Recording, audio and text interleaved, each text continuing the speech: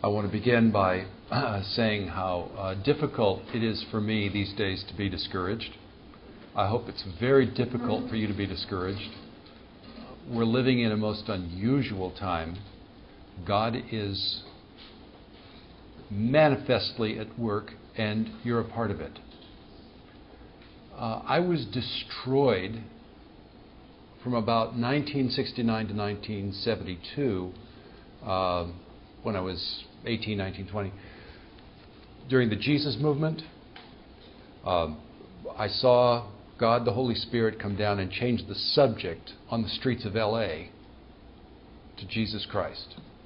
And it was very mixed, and there was a lot of poor thinking involved, but it was a real movement of God.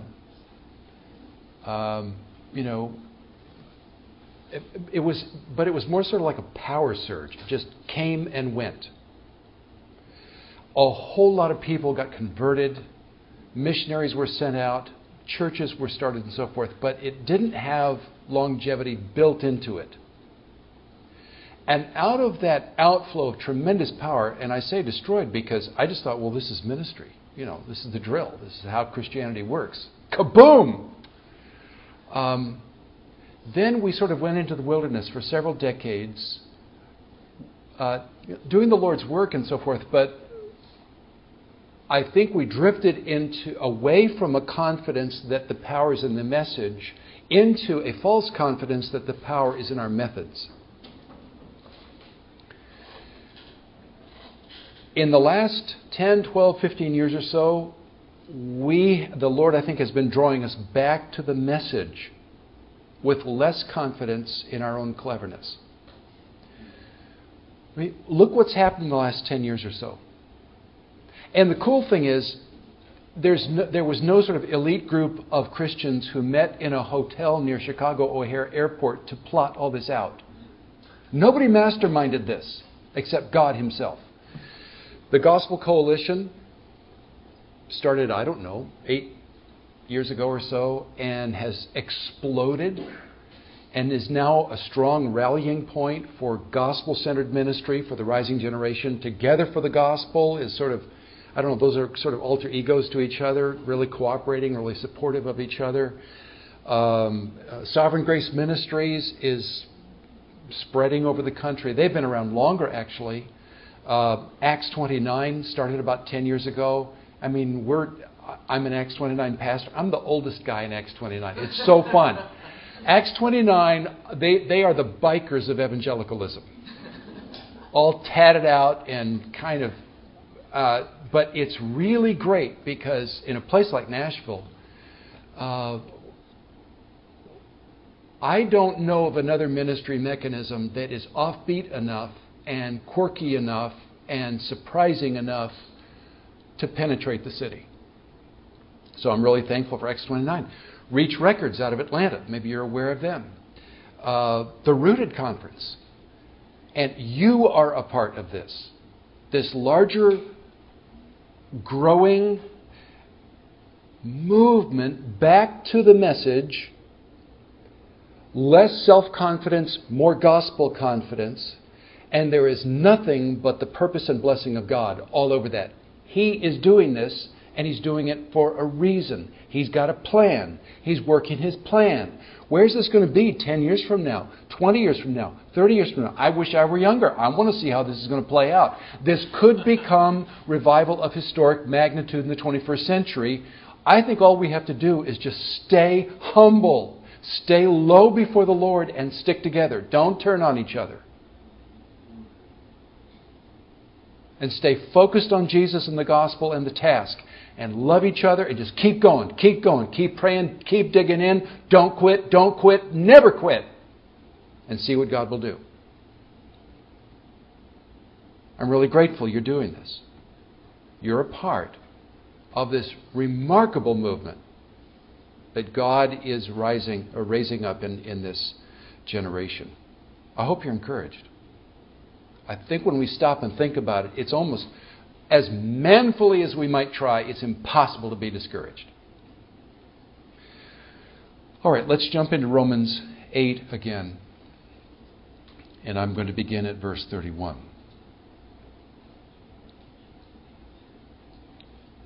What then shall we say to these things? If God is for us, who can be against us? He who did not spare his own Son, but gave him up for us all, how will he not also with him graciously give us all things? Who shall bring any charge against God's elect? It is God who justifies. Who is to condemn? Christ Jesus is the one who died, more than that, who was raised, who is at the right hand of God, who indeed is interceding for us. Who shall separate us from the love of Christ? Shall tribulation or distress or persecution or famine or nakedness or danger or sword, as it is written, for your sake we're being killed all the day long. We are regarded as sheep to be slaughtered. But in all these things we are more than conquerors through him who loved us. For I am sure that neither death nor life, nor angels nor rulers, nor things present nor things to come, nor powers, nor height, nor depth, nor anything else in all creation will be able to separate us from the love of God in Christ Jesus our Lord. This is God's Word. Now, we size up our existence in either of two ways. One way is to see ourselves, as Jean-Paul Sartre put it in his play, No Exit. He said, "You are your life and nothing else." What does Sartre mean by that? He meant that you are what you make of yourself. You are your choices. You have no excuses, therefore. You can never let up and take a break because you are all you have to fall back on. Nothing beyond you belongs to you. Your fate is in your own hands entirely. And when you die, that's it. You are your life and nothing else. There is another way for us to see our entire existence, and it starts with this insight. Ultimate reality is the love of a father.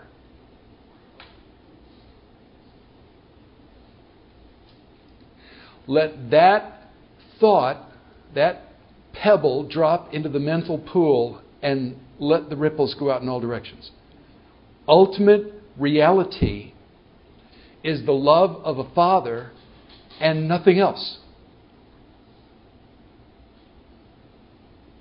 When we press toward what ultimate reality is, we find nothing else but the love of a father. And that starts becoming real to us when we stop trying to prove ourselves, because there is more to our lives than us. It starts becoming real to us when the gospel comes alive with a new sense in our hearts that God has made himself our Father. So we have failed to prove ourselves. If we are our lives and nothing else, that's a horrible thought. Because we have failed to prove ourselves, we have no excuses, we have no defense. There is no justification in God's universe for human beings like me and you. We have no place here. But God has given himself to us as our Father. In Christ our brother, he gives us the perfect life we haven't lived. He gives us the guilty atoning death we don't want to die. So Sartre said, you are your life and nothing else. God says you are in Christ and nothing else. So we will see ourselves in either of these two ways, either having to make ourselves and justify ourselves and glorify ourselves, or God adopting us, God justifying us, God glorifying us. Christianity doesn't begin and doesn't continue with our love for God. Christianity begins and continues with God's love for us in Christ. It is about a massive love of God. It is about a surprising love of God. It is about a provident love of God. It's about a sacrificial love and a fatherly love. And what I want you to see in this section, final section of Romans 8, which is one of the greatest things that's ever been written, is that God loves us personally and God loves us powerfully. This passage reveals that God loves us personally. God loves you. God does not just love the human race, though He does. For God so loved the world, and don't tell me that the world in John 3:16 is the elect only, because it later says that whoever believes in Him. God loves the world very tenderly. But God loves you personally and tenderly. And He's holding you in your hands. He enthuses over your future in Christ. So the real meaning of your story, no matter what you've done, no matter what anyone else has done to you, is the love of God for you. And He is making no demands of you except one: that you be willing.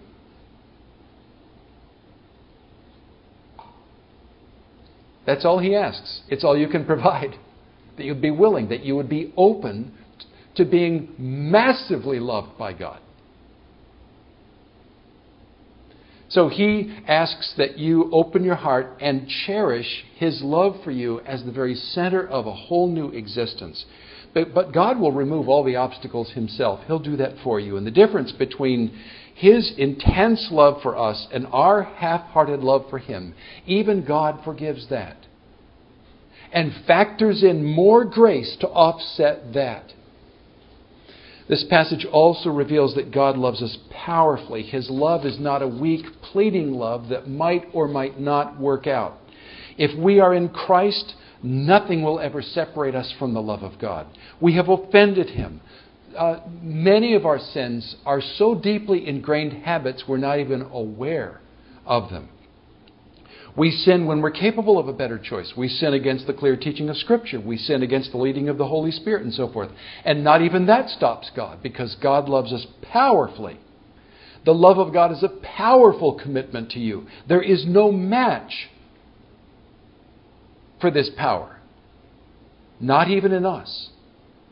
And so if we are turning to the Lord Jesus Christ, the mediator, with a willingness and a simple openness to being powerfully and personally loved by Him, He promises in the gospel to love out of us even our resistance to Him, and to love into us every grace. Now, what have we seen in Romans 8 up to this point? There is no condemnation against us. The Holy Spirit indwells us. God has adopted us. He tells us about that through the Spirit. God is preparing a whole new universe with a glorious future. And right now, God is bending around to our good everything that happens to us. Because of God, that is the real world we live in. So Paul asks in verse 31, what then shall we say to these things? In other words, what's our takeaway? What is the practical cash value of everything else in Romans 8 up to that point? And then Paul starts asking very hard questions. He isn't protecting this little itty-bitty gospel against these big monster realities. He is unleashing this massive gospel against everything that's against us. And he wants us to think it through. He wants us to pray it through. He wants us to push in our thinking, in our praying, in our assessment of our lives and so forth, so that we get by grace into a settled confidence that God loves us personally and God loves us powerfully forever. Now, inevitably, I believe, and for many of the young people we care for, this has already happened in their lives. But I just have a personal theory that something's coming. You don't have to go looking for it. It'll come find you. But in this world, given human nature, something's coming. And it'll blindside you. And it's hard to get past 50 without some sort of catastrophic, life-altering disaster just grabbing you by the throat. But many of our young people, they're 16, they've already experienced it.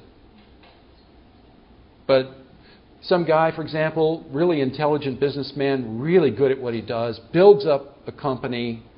It grows and grows. He's doing really well. He's doing it with integrity. He's doing it not for self-glory, but for the glory of God. It grows to the point he needs to pull in other people. He goes to a guy he trusts who seems like a savvy businessman and so forth, pulls him into the company, and that guy finds a way to steal the whole thing out from underneath him. And the guy's 55 or 60 and realizes, no, I'm restarting my whole life. Or a woman falls in love with a man, trusts him. She could not make herself more vulnerable to him. She marries him, and they raise children. She thinks it's going really well, and she finds out when she's 45 or 50, he has a girlfriend. He's forsaking her. He is throwing her out. He is humiliating her. He is casting her off. Or, teenage kids breaking their parents. Something. But most people, I shouldn't say that. Many people don't have to wait that long. It happens when they're 16. And so they look at the facts, and they have to account for the facts of their life somehow. Something happened in my own life some years ago, and for the first time in my life, it seemed to me that honesty demanded me to ask the question, maybe I've been wrong all along. Maybe the truth is that God hates my guts. Look at the facts. How do I account for the facts? Many of the young people we care for are looking at their lives and they're thinking, look at the facts. How do I account for this? Now, I actually don't know how I changed. I don't know how God filled that blank in for me. I only know that many mornings, waking up at 3 o'clock, 4 o'clock, completely exhausted but unable to sleep, there's no point in lying in bed. Get up, make a bunch of coffee, just start reading the Bible. And then drag yourself through the day. And then do it again tomorrow. And then the next day. And I don't know how I changed. I only know God must be incredibly faithful. Because when I wasn't sure about Him, He was very sure about Him. And He just kept loving me. I'm not sure we need to fix people. I'm not sure we need to relieve them of the anguish of their unanswered questions. We want to care for them, listen to them, not reproach them when they're wondering about what reality is, and not rebuke their questions, but listen, be very patient, and let God prove Himself. And just keep loving them, keep reassuring them, and God will be faithful, because God loves personally, and God loves powerfully. And, our justification is not going to be reversed, and our adoption is not going to be revoked. And God's going to prove it. Because God is God. It's just who He is. It's just how He loves. So in verses 31 to 39, Paul presses into this ultimate reality of the love of a Father that is inevitable, that is inexorable, that is powerful, it is personal, it is saving. He's not going away.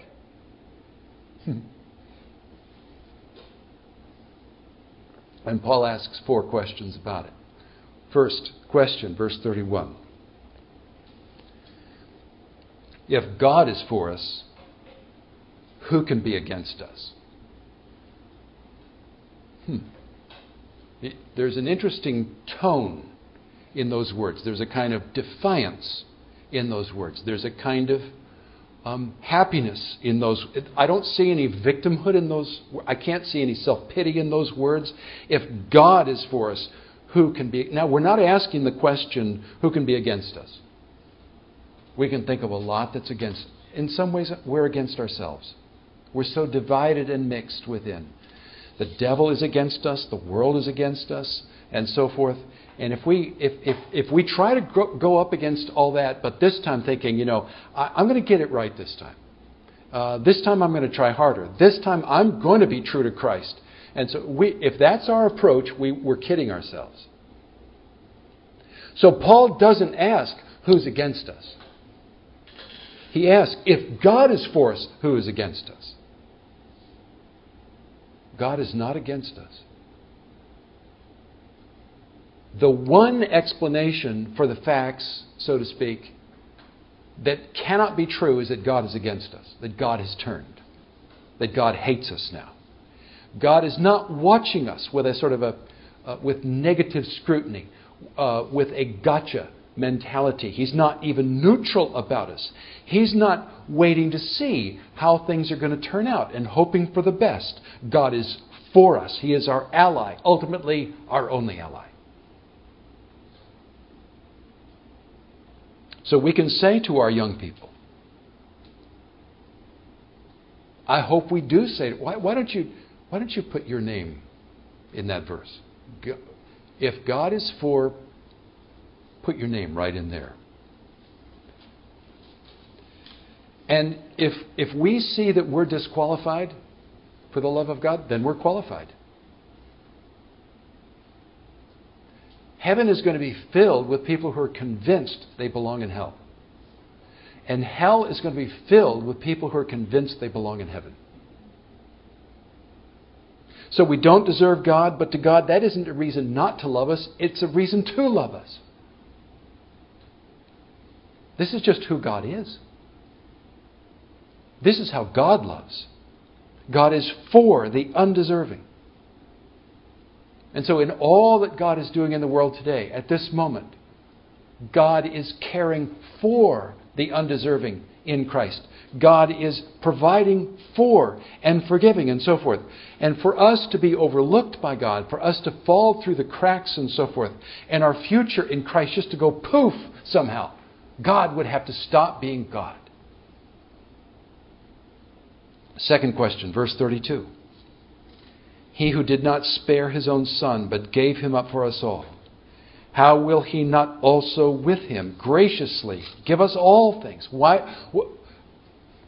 Where did God not spare his son? At the cross. What happened at the cross?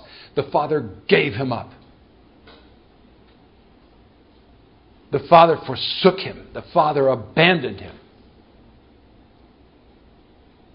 When everything was on the line and all our sin was poured out upon the Son who hung there in our place, God did not rescue him. He cried out in pain and God didn't listen. He prayed and God didn't answer. He wasn't saved so that we could be saved. That's what happened at the cross. God did not spare his own Son, but gave him up. Now, here's Paul's question about that. How will God not freely give us all things? Does it stand to reason, having done that 2,000 years ago, that now God is going to start nickel and diming us? Is that how God thinks? Can we convince ourselves of that? So what's the point? The point is, if God gave up his Son for us all, then there is no limit to the love of God for us.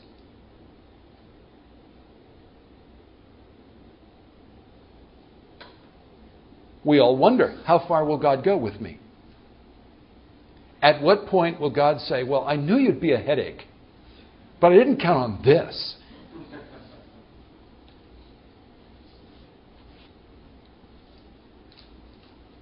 There is no limit to the love of God because Jesus was abandoned in our place so that we would never be abandoned.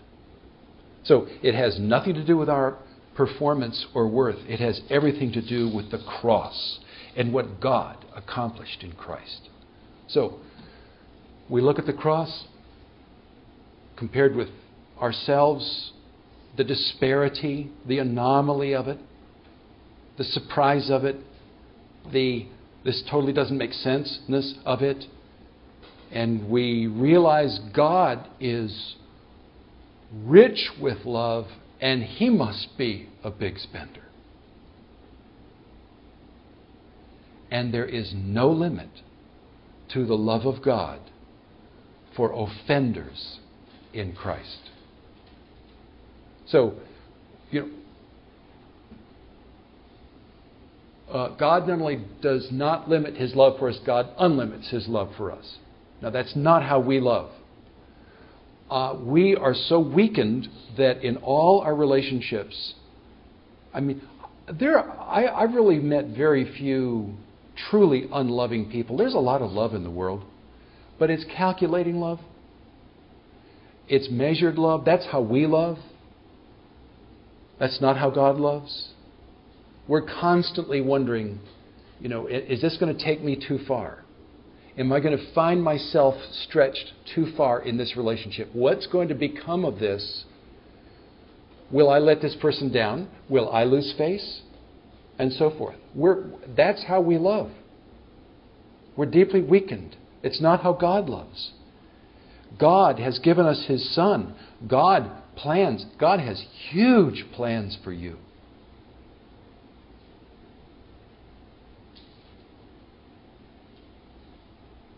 A magnificent human personality, sparkling, rinsed of all sin, made bright and luminous like Christ, with an amazing resurrected immortal body. Every one of us is going to be a genius. We're going to walk that multitude that no one can count, a bazillion people.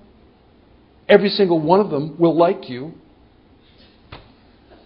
Forever you just get to know these awesome people who really like you. And Jesus will be our brother among us, and God will be our Father over us. And in a renewed universe where we will romp and play,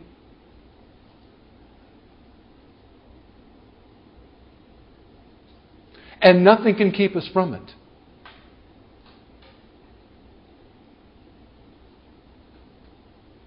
Because God planned it. God purchased it. God is accomplishing it. And we're just open. Third question, verses 33 and 34. Who shall bring any charge against God's elect? It is God who justifies. Who is to condemn? One of my convictions is that gospel doctrine always creates a gospel culture. It just does. Gospel doctrine, cordially received, creates a gospel culture, a gospel ethos, a gospel vibe, a gospel feel, gospel relationships, gospel community. If our churches don't make that connection, we can be ultra faithful to the gospel doctrine. But if it's not embedded in a gospel culture, we're actually undercutting our preaching. And it doesn't matter how orthodox we might be. And so in a gospel culture, people just have a deep aversion to bringing charges against each other. They'd rather die than do that. Because gospel doctrine says, who shall bring any charge against God's elect? The implications socially, relationally, emotionally, psychologically are massive. God just changes the subject. And you see the challenge in that. Who shall bring any charge against? What business do we have? Accusing, critiquing, bringing charges. Is that how God thinks? So here's how I think of how God gets us there. And I'm a child of the 60s, did a degree at Berkeley, blah, blah, blah, all that stuff. I am the total stereotype. And my precious, I love my wife. I am so massively in love, but she will not let me grow a ponytail. It's the only reason, y'all. So, I'm back on Telegraph Avenue in 69, and I want to tell you about the fourfold path to spiritual enlightenment. This is how God gets us there. The fourfold path to spiritual enlightenment. First step in the fourfold path is moral indifference. Most people live that way. Life is a playground. The world is a playground, and you make your own rules. Right and wrong don't matter. What matters is winning, coming out ahead. Now, some people in that place of moral indifference change and go to the second step on the fourfold path, and that is moral concern. They start caring about right and wrong. They start trying to live upright lives. They know that that really matters. And they look back on the people of moral indifference, and they don't like what they see. Now, in many of our churches, there are a lot of folks who don't understand that when you go from moral indifference to moral concern, you have not necessarily become a Christian. That's not the great dividing line. So you've got moral indifference, moral concern. Some people move here. Third step is moral despair. Some people crash and burn. They discover they're not moral people. Their habits, their passions, their backgrounds, their temptations are too strong with them. Sooner or later they find out virtue isn't as simple as a choice, and mere indignation is not necessarily noble. And they find themselves sinning, and they can't stop sinning, and they despair. And they're honest enough to say, this is not working. Now, fourthly, so moral indifference, moral concern, moral despair. Some moral failures, fourthly, find themselves looking beyond themselves, and they discover hope in the gospel. The gospel surprises them. The gospel says that God loves moral failures. Now, this is where they actually cross the line. This is where we become Christians. And God does not condemn or bring charges against moral failures who come to Christ, but God justifies them. He pronounces them righteous in Christ, righteous failures, and because it is God who justifies them, no one can de-justify them. There is no Supreme Court above God to reverse His verdict. It is God who justifies. Who is to condemn? That's how God gets us there. So this is what the whole world needs to know. The people in moral indifference need to wake up, and the people of moral concern need to humble themselves, and the people of moral despair need to know there is a Father on high, and the people of hope in the God, I just think they need to have more fun.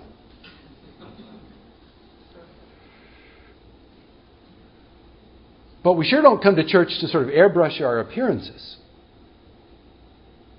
and merely fine-tune our performance or polish our moral success. We come to church as sinners to comfort our hearts in the finished work of Christ on the cross and the endless power of the Holy Spirit, because what God has done is He's not going to undo it. So God chose sinners as His elect, verse 33, because God's deepest purpose is to bring fame to His Son as a successful Savior. The Father wants the Son to shine as the Savior of sinners. So God chooses as His elect not the good people, but the bad people, so that everybody can see Jesus is a world-class Savior. This is very Christ-centered, this gospel. It isn't about our faith and repentance ultimately, important as they are, but it's about how extreme a Savior Jesus is. Verse 34, Christ Jesus is the one who died, more than that, who was raised, who is at the right hand of God, who indeed is interceding for us. It's already final between the Father and the Son. Therefore, our moral failure still matters, and we can do great harm to others, to ourselves. We can grieve the Holy Spirit. But Paul's whole point here is that God embraces moral failures who turn to Jesus. So I think we can, as ministers of the gospel, we can say, bring it on. Jesus is at the right hand of the Father. Fourth and final question, verse 35. Who shall separate us from the love of Christ? Boy, we all ask that question. And Paul has a sort of an inventory of possible candidates here. Tribulation, distress, persecution, famine, nakedness, danger, sword, for starters. Fill in the blank. I mean, when you come up with a long list like that in the Bible, there's a good chance that the author's intention is to say, well, let me get you going on thinking along this vector and just keep going. So, our nation might be in very great danger right now. Economically, for example. We might be driving toward that precipice at 60 miles an hour or at 90 miles an hour, depending on how you vote. I don't know. But so what about World War III? Well, the day I die, it might as well be World War III. Will be for me. It'll be Armageddon. It'll be the end of the world. It'll be the eschaton. It'll be the end of everything. I'm going to die.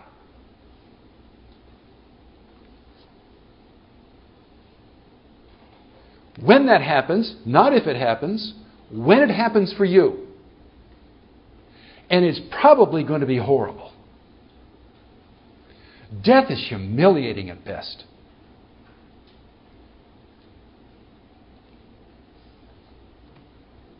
How will you account for that? What does that mean?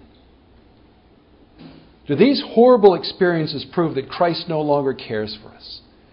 I am so thankful for these verses because these horrible things happen to the people that God loves.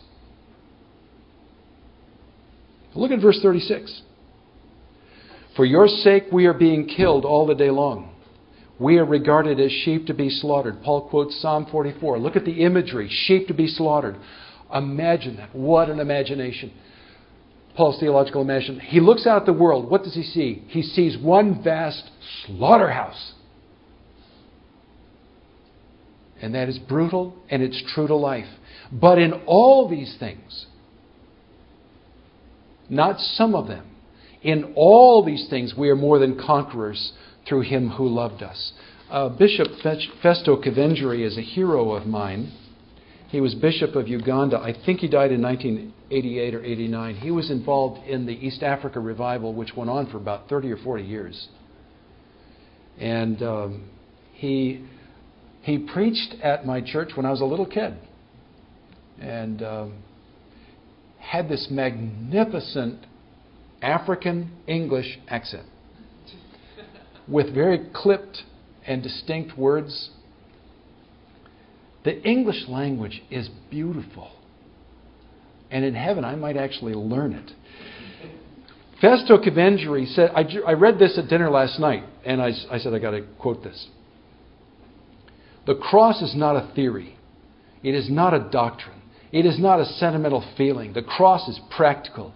It is God moving in love to meet violent men and women, facing violence and suffering for us. Your faith was born in violence. The Christian is not scared when the whole world is shaking. Your faith was born on Calvary. It can stand anything. It's an all-weather faith.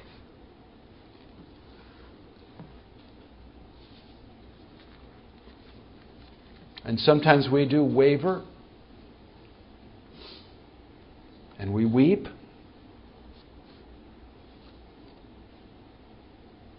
But God loves us so personally and so powerful, to our own surprise. I mean, our faith gets bludgeoned. It's sort of lying there on the ground.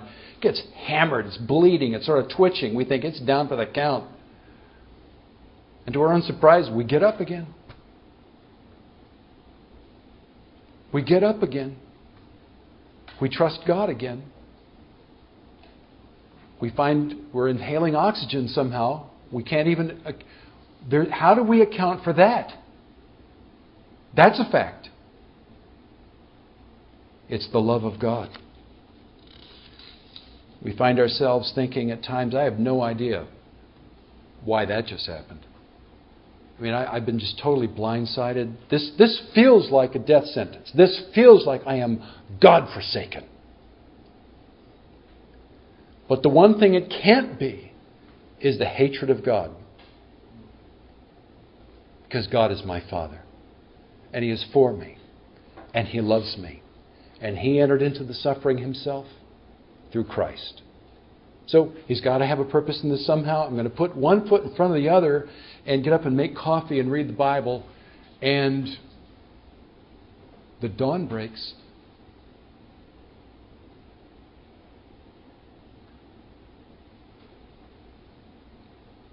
Because nothing will ever separate us from the love of God. We're not victims.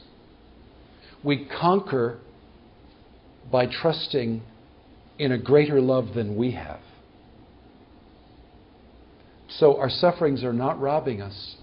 They are reinvesting in us and taking us deeper into the endless love of God. And they always will. All right, let's go tell the world about that. Huh? Let's pray.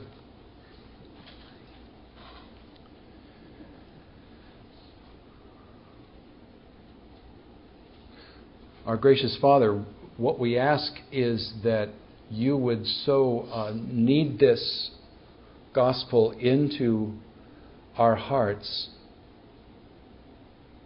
that our anxieties are relieved and our resentment is soothed and our pain is moderated and our faith conquers.